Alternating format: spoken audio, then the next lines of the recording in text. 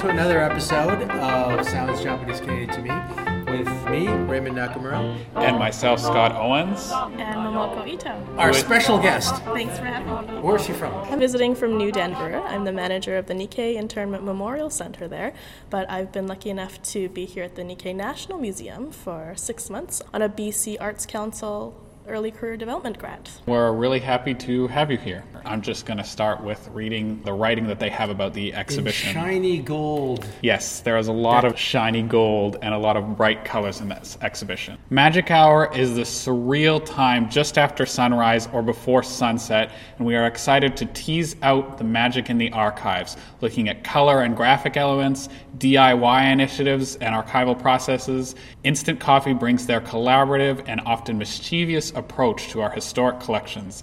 They make the usually hidden activities of collections management into a publicly accessible event. We invite you to visit, revisit, and interact with the exhibition as it continues to change. I love how the light on the wall here reflects on the metallic lettering. And yeah. it's Good like observation. magic hour. It's like a sunset.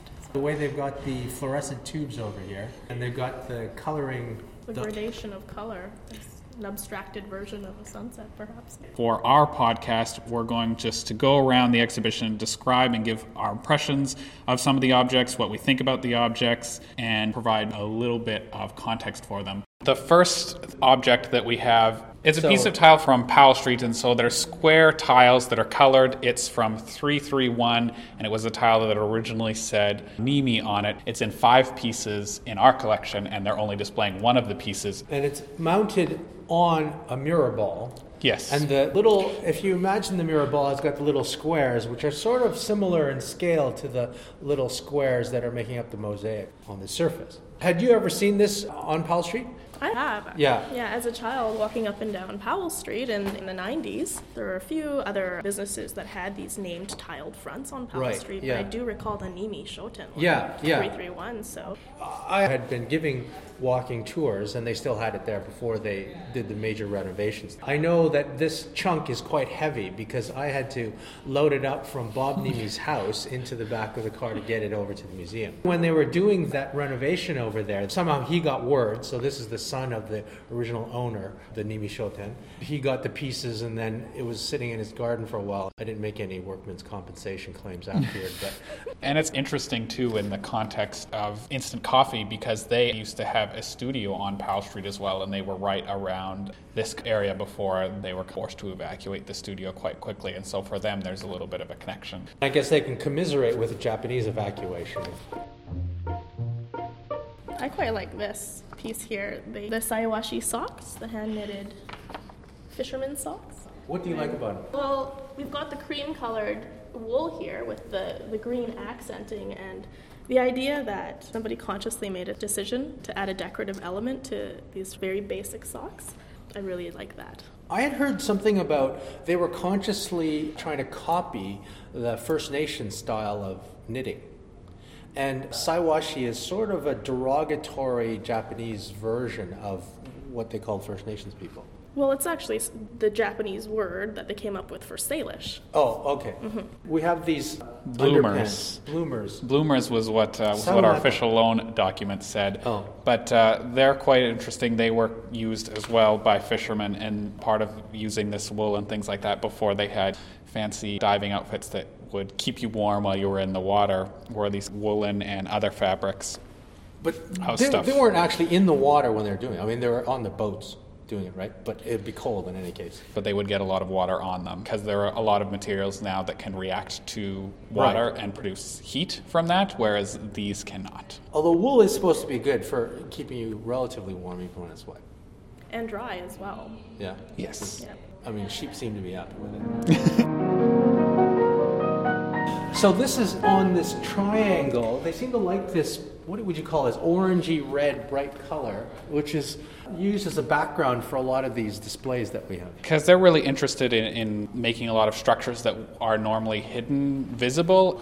One of the requirements that we had is we didn't want our collections to be on bare wood because it's not very good for them. It's quite easy to scratch them. said, oh, well, we kind of need a felt buffer. And the interesting take they took on it was to work with the color scheme of the way that they had painted things. And also, a lot of the colors are reminiscent of that magic hour, the orangey, pink. Psychedelic. Yeah, a little bit psychedelic. Above it, we've got this screen showing some black and white footage of Vancouver and as well the Strathcona School and the Japanese language school. What else do you know about this film? It was shot by a Japanese film company, and like a lot of films from 1938 or earlier films, is the purpose of the film is unclear. There's no narration. There's some panels that describe who people are or what it is or where it is or the year it is, which is how we have the information about it that we do. It goes around Strathcona and just some of the areas around that, and then there's a lot of footage of the fifth principal of the Vancouver Japanese Language School, Mr. Saito, and his wife, and around their house. And then I think as well it shows them leaving for vacation. But the provenance is interesting because we know this film company filmed it, but from our collection it comes from a VHS tape that someone had seen on CBC, and so we contacted CBC to see if we could get copyright clearance for it, but CBC isn't really sure who owns it either. It definitely gives us an ambience. We have the sense that we're at an earlier time. And it reminds me of the Calvin and Hobbes cartoon of everything being black and white back then. You can see people wearing different kind of clothing and cars being different. Oh, it's such a great snapshot of the time, too. Some of the buildings that you notice there, the Vancouver Hotel and then the old courthouse, which is the Vancouver Art Gallery now. So it's neat to see that. We have a bunch of bound black collections of the New Canadian, the newspaper, stacked up. From around the late 50s, and 1977 is the last one. And then on top of this is a Japanese Canadian Citizens League National Oratorical Challenge Trophy that was won by Mary Endo in 1954. It was originally donated in 1938, so they carried this thing on after the war. I guess it had started and somehow they were doing that. Just standing in front of what's called a butsudan. It is a Buddhist altar, oftentimes seen in traditional Japanese homes. It's this beautiful black lacquered and gold gilded altarpiece with a few shutter doors and some miniature scrolls. It's quite large, and this was donated by Min Tanaka, who is of the Tanaka Tofu family from Powell Street. They traveled this with them during internment and then brought it back with them eventually to Vancouver, and they've had it in their house ever since until they donated it a couple weeks ago. Visually, it's one of the really interesting pieces as well, just because it has the shiny gold element of it, just like the lettering in the entry. Yes, it does, and I always think that this ornate style really seems very similar to the Rococo style of 19th century France. Some of the things, flowers at the top, French were influenced a lot by the Japanese. You know what I'm just noticing is how the black binding of the New Canadians has gold lettering and it's going with this motif here too. You can see there's a little bit of mold on it. The smell, it seems to be a cross between mold and incense. Yep. It has that nice feel when you get close to it. It doesn't seem as sanitized as you'd think about objects in a museum. It has this I was in someone's home must to it. I'm just amazed that they carried it with them throughout the internment and afterwards. Quite a heavy piece too. So one of the things that Instant Coffee is really interested in is working with things where people kind of get involved in the exhibition, and this is one way of doing it. So we took some records that were donated by, these are 40, I believe these are 45s, and a lot of them are kind of from the 70s, but they kind of harken back to an earlier age, and it's a lot of stuff that was just records collections that were donated by people of things that they listened to, and it's really interesting to have it set up. We've got pictures of people on the covers that are wearing kimono, and this woman has short hair and seems to be missing a tooth. And you can hear some of the music probably in the background right now. These are post-war albums, though, aren't they? Yeah. Oh yeah, for sure. Even though one of them looks like a sunrise, so it's supposed to be Nostalgic. nostalgic. Yeah, Oh, but yeah, it's interesting. It's interesting to see a lot of the records because they do kind of look like 70s records that are maybe nostalgic for the 40s or the 50s in a lot of ways in terms of their aesthetic. Here we have another psychedelic pinky color. I guess that could also be a sun. And I see how it reflects off it. You've got this glow. Yes, on you now. Yeah. likewise. Now it's this light box table with these 4 glass jars, Some of them are fuses. Screws was- washers. and It was interesting because the jars are transparent and they come from a boat building place, but they do have fuses in them. you mean the way they were kept was like this already? Like Yeah. they didn't put the stuff in there? No. They were in our collection, these glass bottles with bolts and different things in them. Yeah. Oh, okay. When I was a kid, my grandfather, in our garage, he used baby food bottles with the lids screwed into a piece of wood, and then he would have the jar of nuts and bolts and things like that. There's a lot of different lights in this, but it has that nice pink. That's a nice To it. pink to you? To me, that's a nice pink. That it's is- a calming pink. That's a calming pink to you. That is like a burlesque pink to me. Yeah, I would That's not. my district sort of pink. I would So not that's see it. calming to you. That's It's calming. No, I think it's partially because I think it's slightly lighter than what I would expect to see at a burlesque area. We have the triangle of lights with a piece of felt on the floor, and then there's a really intricate model of a boat. That's I'm not sure what the size ratio would be. So it's a fishing boat. Yeah. And you can see that it's got the net wound up in the back, the netting. Looks like a gill netter. So gill netter, yeah. But a fairly modern one. I mean, post-war one, anyway. Do you know about who made it? No, but Royal Flash, it says. this actually is part of the Ryoshi exhibit, and it was made by someone with relation to the Japanese-Canadian boat builders, but it's not. It's not tagged as such. It's not part of our collection. Oh, I see. It's part of the Ryoshi exhibition, but they really liked some of the loan items from the Ryoshi exhibition that was here, as well as in Steveston. It's an interesting way to display the object, though. It appears to be floating. Maybe this is the Bermuda Triangle that it says. And now behind it there are these paintings that are UFO-like. Yeah, they're by Shizue Takashima, and they're from the 70s. This series of paintings has a lot to do with interpreting and experiencing internment. Over the years, her style changed quite a bit, and she used to use darker-looking motifs. But these ones actually use a lot of bright colors. It's a lot of pinks and blues and yellows. And then the figures in it, the way that the figures in the light works, it almost has partially like a dreamy / sci-fi feel to it for me. Yeah. Is she the one who did the... Child in a prison camp. Right, Yeah. oh, okay. Yeah, and she was interned in New Denver. Oh, I see. Here we have school desks. There's one that's old, and it's a bench, and you can see that it's subdivided. And then there's another one that's been newly made, but it looks like it's exactly the same dimensions and everything. And they're both sitting on top of these light boxes. So I guess you're not supposed to sit in them. No, we haven't had any issues with it yet. Do you have any of these in New Denver? No, we don't actually. The desks? And these desks are interesting because the one desk we have is from Tashmi, but the desk is originally from the Vancouver Japanese Language School because when people were being interned and they wanted to get supplies and things for school, that Hiede Hyodo Shimizu was organizing getting those. The things that they could get were items that had previously been used by the Japanese community in Vancouver. So it's a 2-person desk. We had single-person desks when I went to school. One of the artists was talking about it, and who was similar age to me, and he had gone to school in South Korea. He said they still had 2-person desks when he went to school.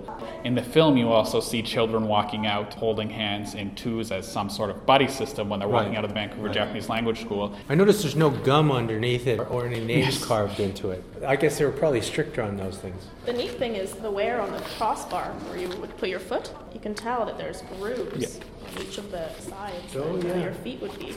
They have the old desk, and then beside it they have a reproduction that's made out of the same unfinished plywood that they use. Plywood is a modern material, so. Yes, plywood is a modern material.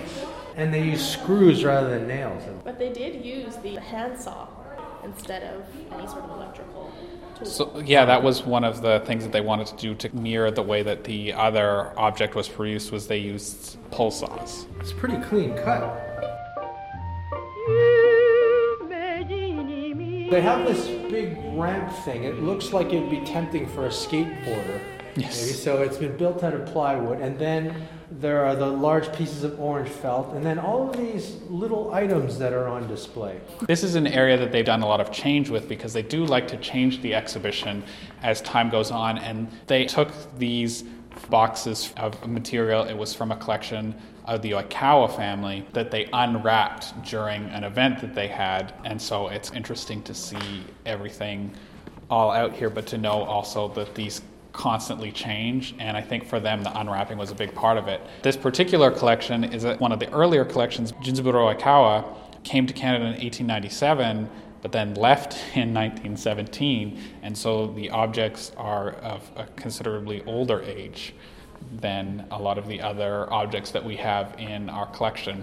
The first object you see is this white corset. It's a little bit dirty looking now, but that might just be partially a result of age. Corsets were originally designed for men as well as women, and so every time I see an object like this, especially of this age, I wonder, is that a corset for men or is that a corset for women? Well, so it has the clips for holding up the stockings. Yeah, it's holding up the stockings. So I get, well, I mean, maybe the men wore stockings as well. It's most likely for women, but that's always what I think about when I see those.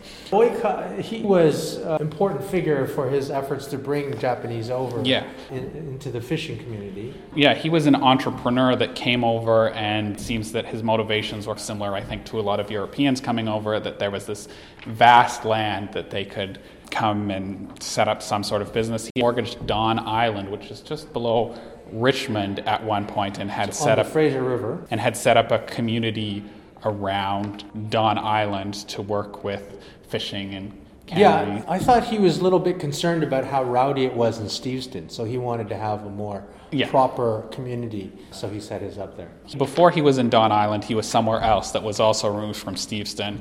A lot of the objects are interesting, again, partially because of their age. There's some dolls here and doll furniture. There's a lock from a door. There's some really interesting fancy soaps, fans, and there's a fountain syringe.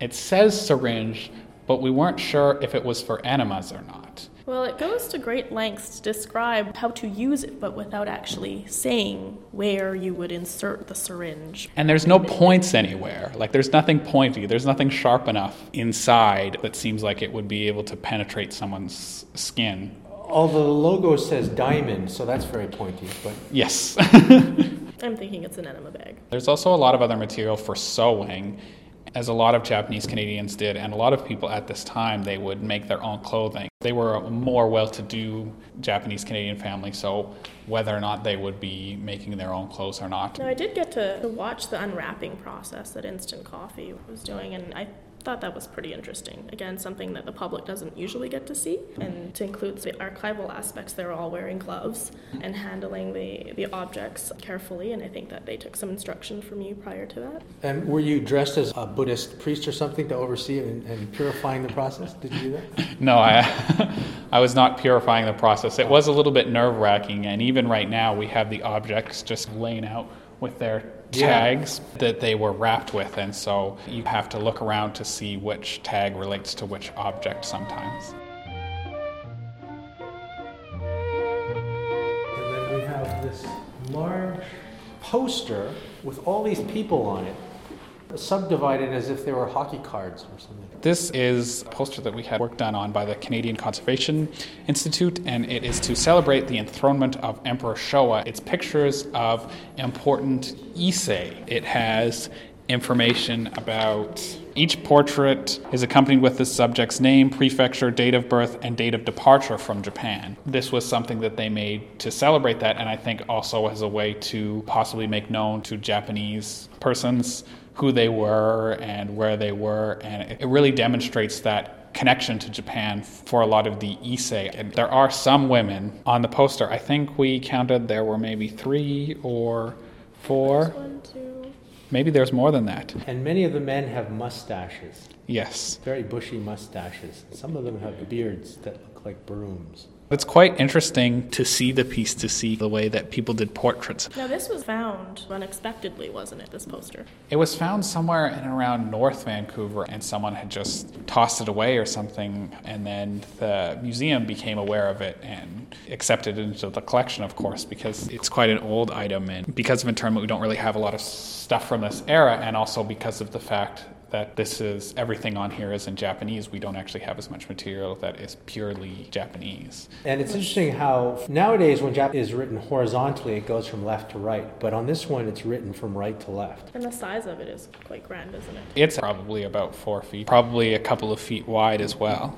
This woman is the first woman to come, the Issei woman. Oh. Oya Yo is her name, so she had the first Nisei. And then the yo is written in katakana. Yeah, you notice that the women's names all seem to be in katakana. Oh, she's got it actually. Although that's It looks his like it's sister. been torn. Yeah. I think he used to be the Consul General. He was the consul general. I think he was the first consul general, Yeah. or was Yeah, he? yeah, Yes. that's right. This video is taken from an interview with Kei Morioka, who was a Japanese-Canadian farmer. During the history of the museum, we went back and forth between doing oral histories, and then there were some videotaped histories as well. So it starts out with this panel that goes through a chronology of the life of Mr. Kei Morioka, talking about where he was born, and then what he did while he was here, when he was married, how many children he had, and then this interview with him that's completely in Japanese. The video that we have here only has the first minute and 30 seconds, and it just has the chronology and then people sitting down to talk. It's interesting in just showing a template in terms of how some of the video oral histories were organized and how people worked with it. It's kind of funny that they put Kei Morioka. They're doing this interview and they don't give his full name. Yeah, which actually does seem similar to some of the oral histories we had. Even the interviewers, a lot of the times, they just have initials and then last name. They videotaped this from playing a VHS tape, so it has this haunting sound when it starts up most of the time. And he was a strawberry farmer, it says, who returned after the war to Yes. do that. We had talked about strawberry farming In the before. previous podcast.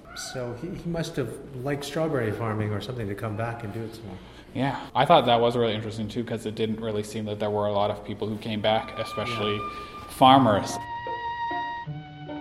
So we have a whole bunch of suitcases, old suitcases, bags, stacked up and arranged. And there's this large gold sheet hanging from, what is that, photo tripod or something? Something that's meant to hold a backdrop, and there's also a big yellow lamp just overhead. And then there's a bright light that can shine on the gold to make it look quite reflective. A lot of these suitcases have people's names painted on them or stamped on them. Yeah. Yeah, we're quite familiar with these sorts of suitcases in New Denver.